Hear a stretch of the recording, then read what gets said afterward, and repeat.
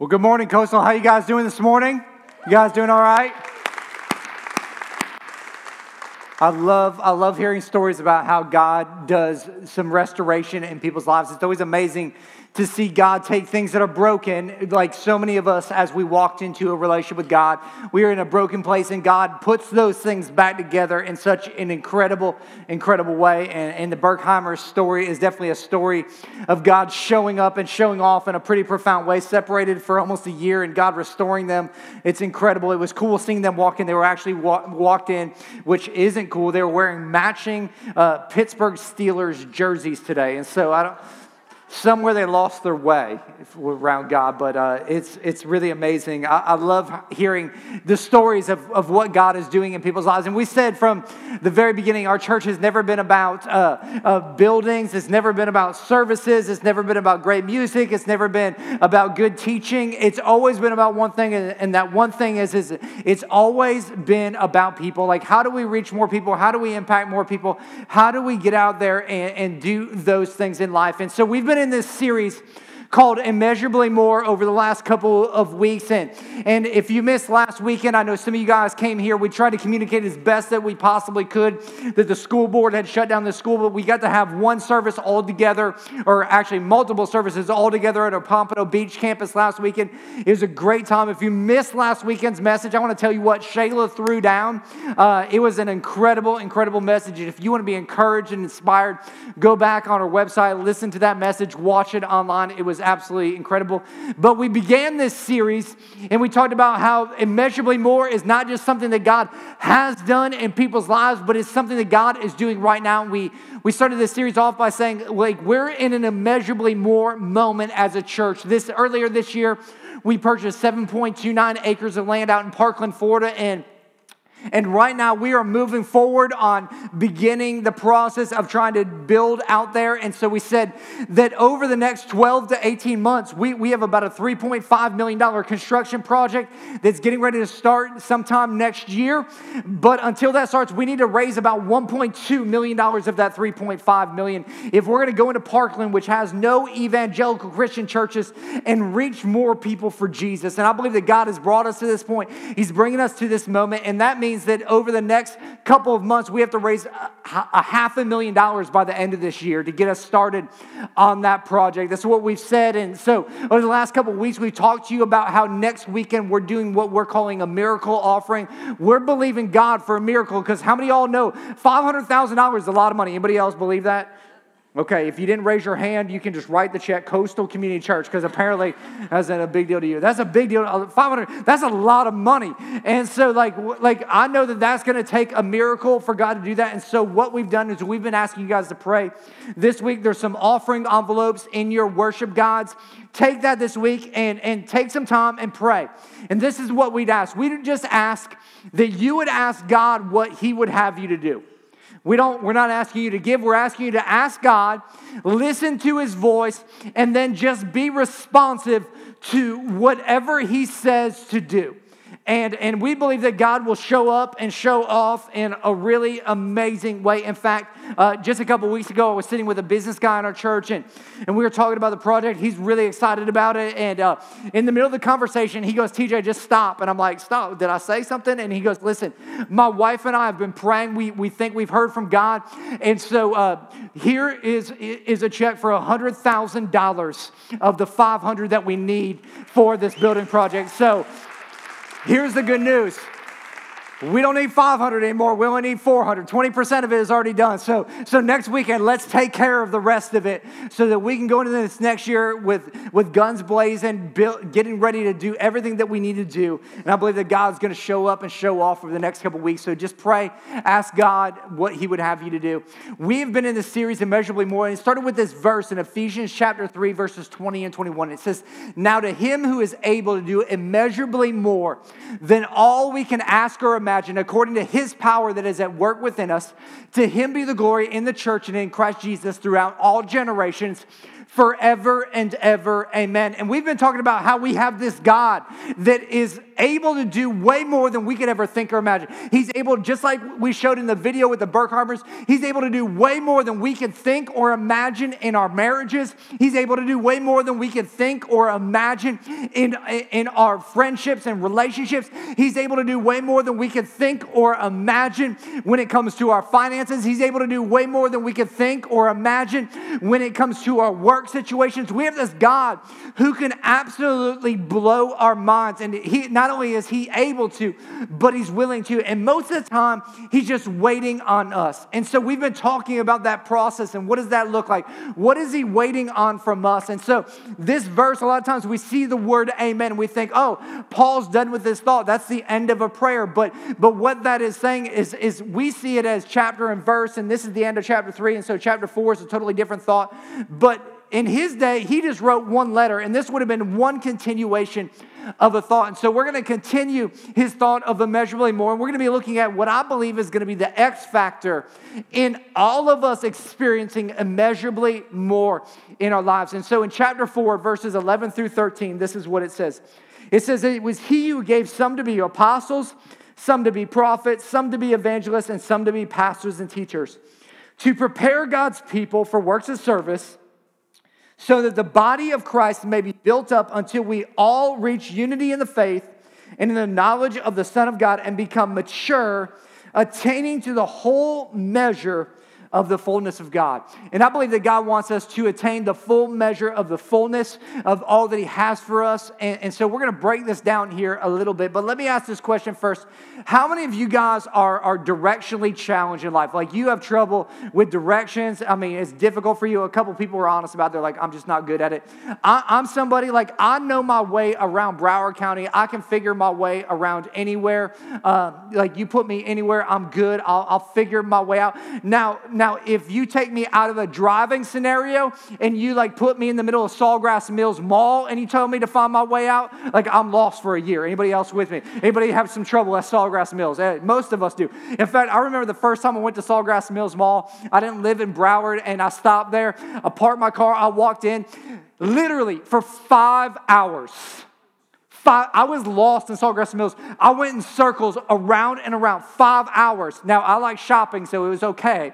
But you know how I found my car? I actually walked outside of Sawgrass Mills and walked all the way around until I found my car. That's a bad day.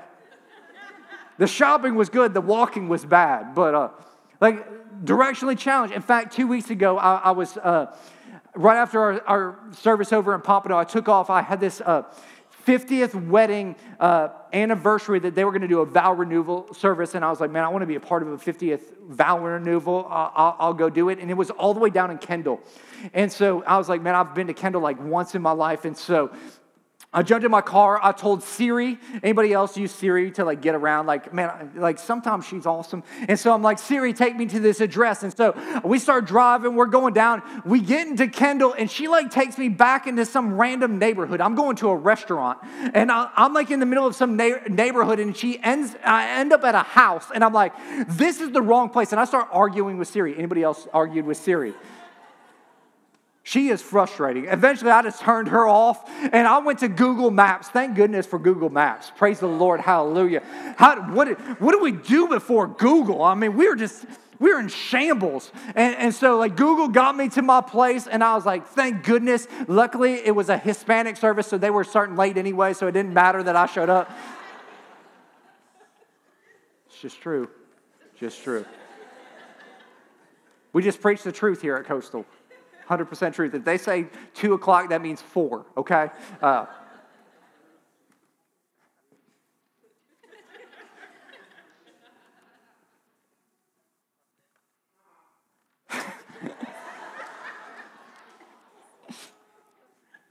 But have any of you guys ever followed somebody somewhere and come to realize that they don't have a clue where they're going?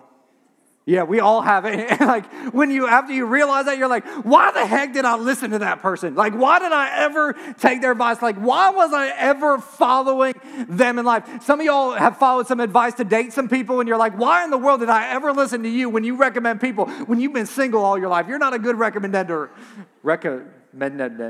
whatever that word is. Recommender of people. We're just going to make stuff up today, okay? I would submit to you that following the right people, having the right relationships, following the right leadership, I truly believe that what Paul is saying here is that is an X factor in all of us experiencing immeasurably more in life. And these verses tell us what good leadership and what good relationships will do in our life to help us achieve immeasurably more. And so we're going to look at a couple of key words out of chapter 4, verses 11 through 13. And if you're taking notes, the first words that we're going to look at is the word to prepare. And in fact, I want you to circle that word prepare, and it means to empower, to furnish, to equip. In fact, that's the only time that that word prepare is actually used in the New Testament. And so let me explain it like this. I love talking to women that are pregnant and women that just have given birth. That they have a newborn in their home as I'm watching a lady hold her young child in the back. And I love having conversations with them because when people are pregnant, they're excited about the potential of what's going to happen. And so what do they do in that moment? They start preparing. They start reading all the books they can about parenting. How many of y'all know the books don't work?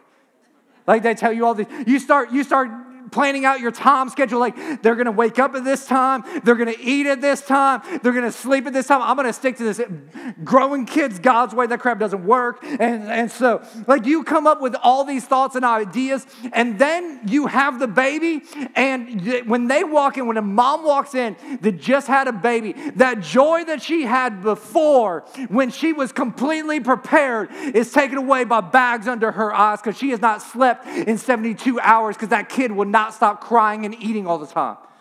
Is that right, moms? Am I correct in that? Every mom is like, yes. They wonder why child abuse happens when you shake them. It's like,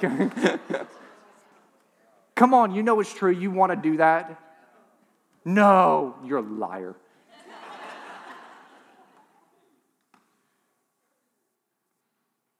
You think you're prepared for that moment, but when reality comes, it's like, oh man, I didn't have any idea what was coming. And I think the same thing is true. A lot of us have an idea of we're prepared. We think, oh man, I'm ready to serve. I'm mature in my faith. But then when reality hits, we come to realize that, man, I'm not really that mature in my faith.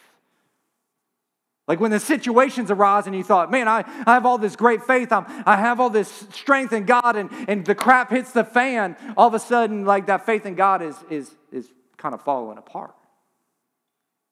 Why is that? How does that take place? Why does that take place?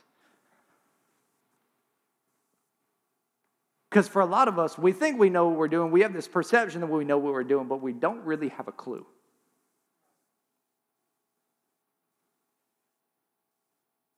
And see, the role of good people in your life, the role of good leadership in your life, the role of good mentors in your life is to equip you for your purpose in life. It's to help you through those moments where you don't have any clue. And good leadership and good relationships, they prepare you. They help equip and walk you through those moments so that you can experience all that God has called you to. Because a lot of those moments are the moments where we trip up and we fall down and we miss out on exactly what God wants to do because we give up in those moments. But what good leadership will do is it will continue to push on you and prepare you. That's what the Christ's body is here to do. And so a lot of us think, well, when we read this, we're like, what is God trying to equip us for? And we totally miss it because we think that it's about us learning Bible verses and Bible stories, and that's great. But talking King James to people isn't going to help you in life. So what is God trying to prepare us for? What is God trying to equip us for? And I would submit to you that he tells us exactly what God is trying to prepare you for. It's this idea God is trying to prepare you for service. He's trying to prepare you not to be served, but to serve others. Proper equipping will always take us from a serve us mentality to a service mentality. And so many people, they walk into the church, they walk into life, and they think, God, take care of me, do this for me. And it's all about me, myself, and I. In fact, we kind of show our maturity a lot in our prayers. If your prayer is 90% about you, how mature are you really? And so God is trying to flip the script on us a little bit. He's trying to get us to realize it's not about us being served, but it's about us serving other people. And there's some people here that have figured out, man, there's all kinds of people here that serve consistently at our church that are got it going on when it comes to service. Does that mean that they don't have any problems in life? Heck no, they got 99 problems.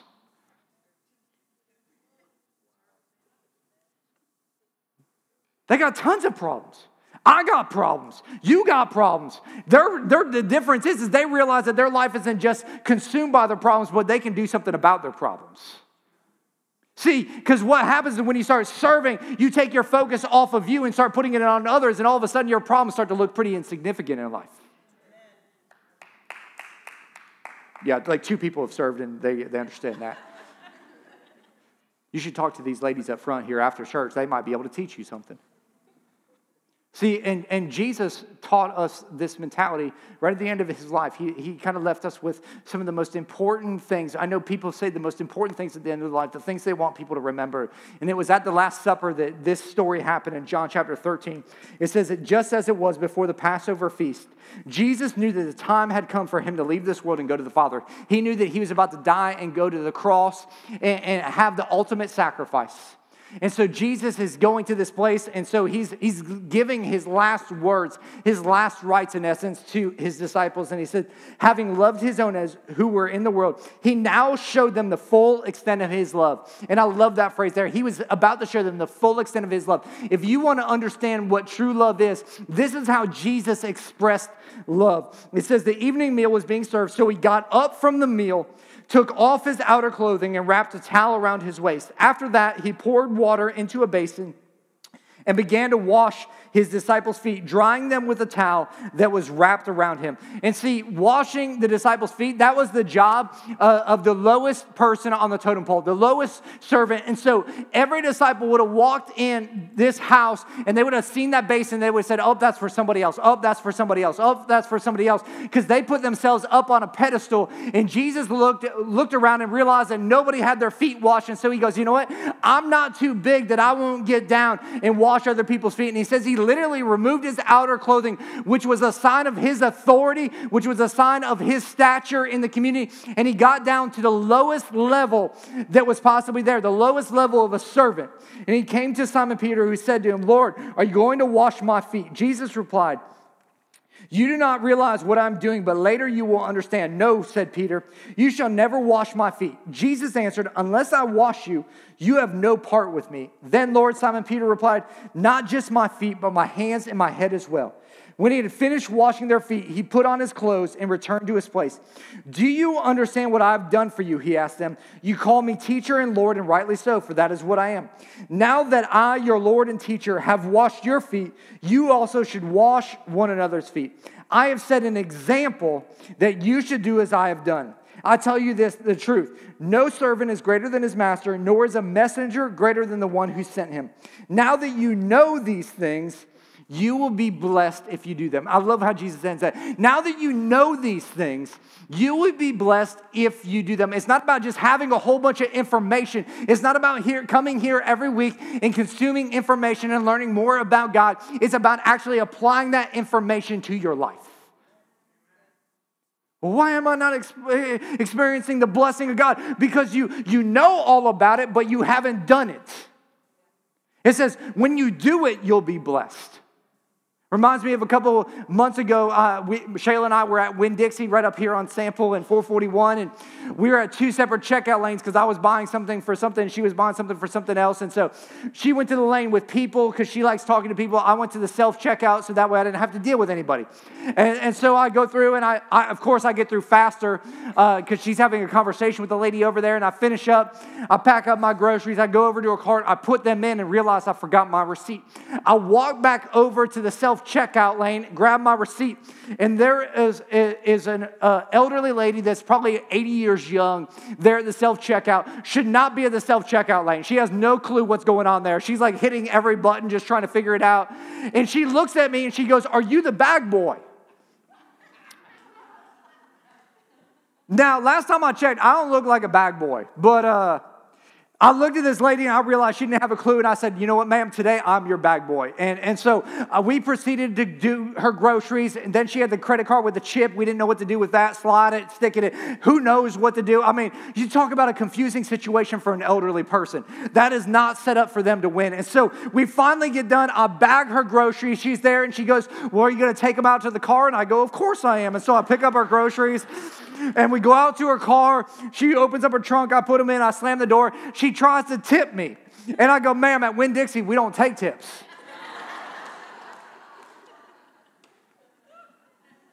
And she drove off and probably hit 7 cars. I don't know what happened at that point, but like I went back inside and I was like, Shayla, you're never going to believe I was just some old lady's bag boy. That was awesome.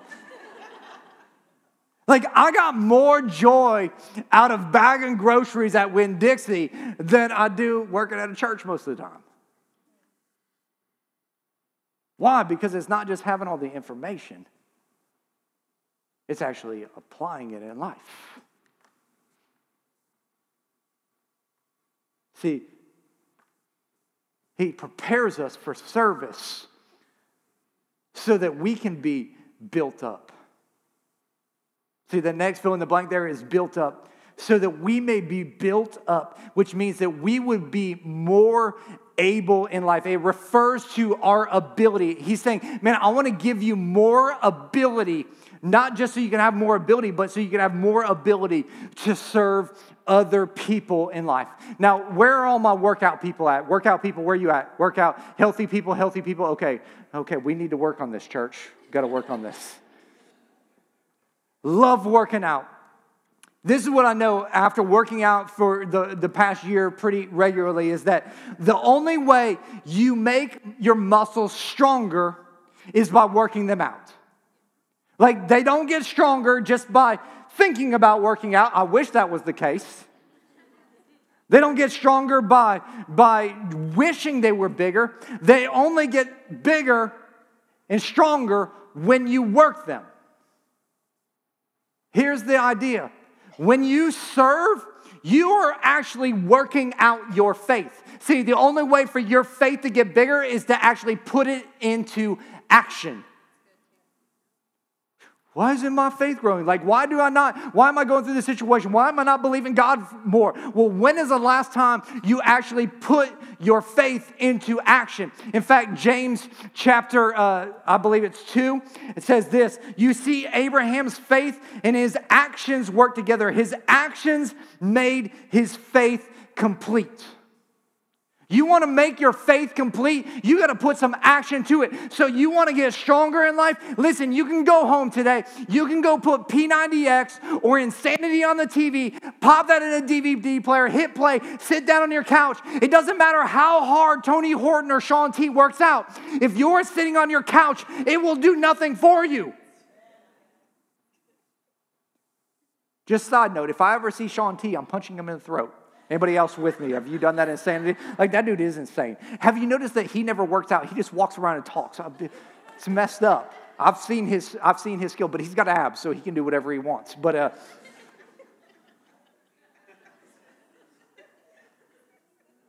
listen, if you want your muscles to grow, you actually have to pick yourself up off the couch, and you can't just know all the terminology and go, hey, that's a squat right there.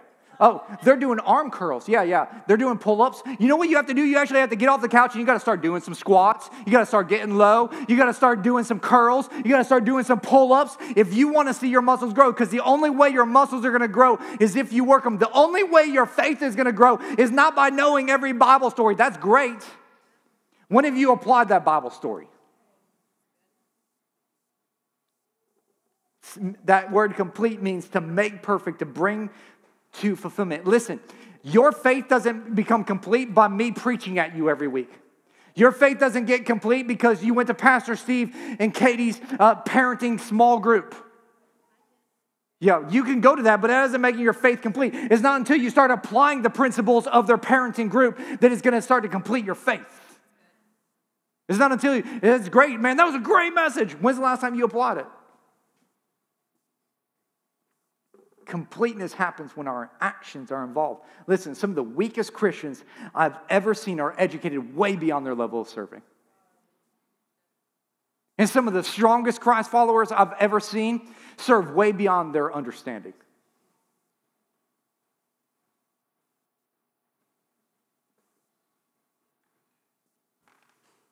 He says it's about us reaching this unity in the faith and becoming mature. He wants to complete us. He wants to build us up so that we can eventually become this mature follower of Christ. That's the goal for every single one of us. In fact, in that verse there, I want you to circle the words reach and become, because they both literally mean to stretch or to reach out towards something.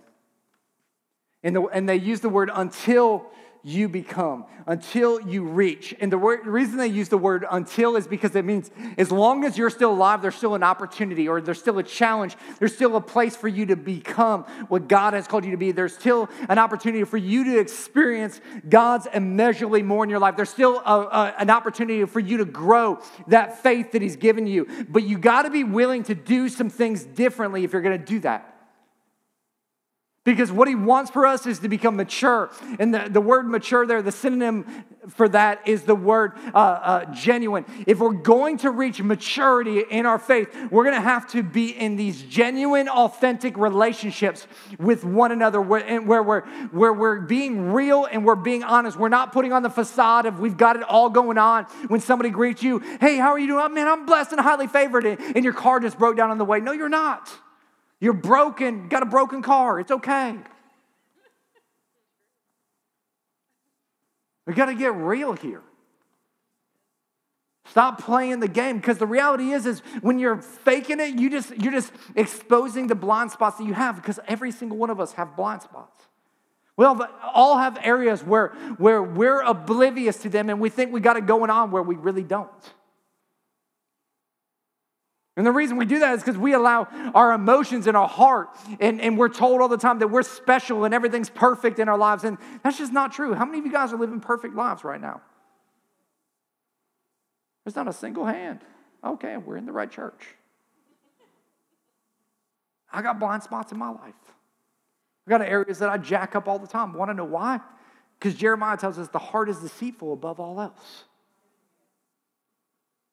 My heart messes me up all the time. When I listen to my heart, it always leads me to bad places. I'm so thankful that I have pastors in my life. I'm pastored just like you are. I have pastors that call me out of my junk, that help me see the blind spots in my life, because there are so many times, man, I'm about to train wreck my life. And particularly my pastor, Randy Bezet, man, that guy can point right at me and go, man, if you don't check yourself right now, TJ, you're going to wreck yourself. You're going to mess things up. And you got to have some people that you trust enough that allow to do that in your life. No holds barred. Listen, our church, man, the leadership here, we're not perfect. We don't make every decision right. We don't get everything done right all the time. We don't always say things the right way. Hence the emails I get from some of you guys about how I talk. It's okay.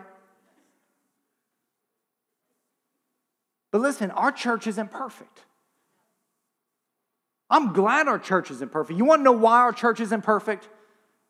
Turn to your neighbor, look at them in the face right now. Look at them in the face and say, it's not perfect because of you. Because you showed up. You're jacked up just like I'm jacked up, and you showed up, and two jacked up people make things really worse.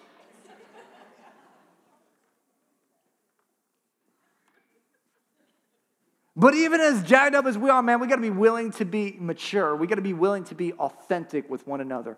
I love what 1 Peter 3:8 says. It says, and now this word to you all. You should be like one big happy family, full of sympathy toward each other, loving one another with tender hearts and humble minds. He says, man, we should be like one big happy family. Because here's what I know. Thanksgiving's coming up. Christmas is coming up. We're going to have family gatherings. And every single one of us, we have that family gathering. We always have that aunt or that uncle or that cousin that we're like, where the heck did they come from? Like, who birthed that person? Like, they do not fit this family. They say the wrong thing. They eat the wrong time. They show up. They're loud. They're boisterous. You're like, they don't fit in my family. And if you don't know who that is in your family, let me just tell you something. That's you. But you invite them every Christmas, you invite them every Thanksgiving. Why? They're family. You look past the differences.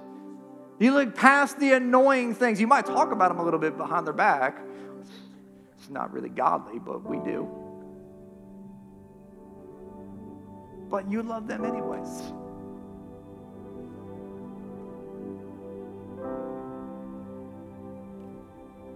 And God loves us anyways.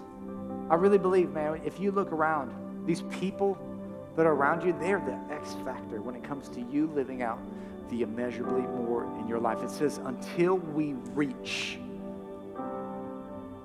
It says, until we stretch, until we're willing to stretch into some relationships and we're willing to go a little bit deeper than we've ever gone, are we going to experience more than we've ever experienced before in life? Until we're willing to be a little bit more vulnerable, until we're willing to be a little bit more real.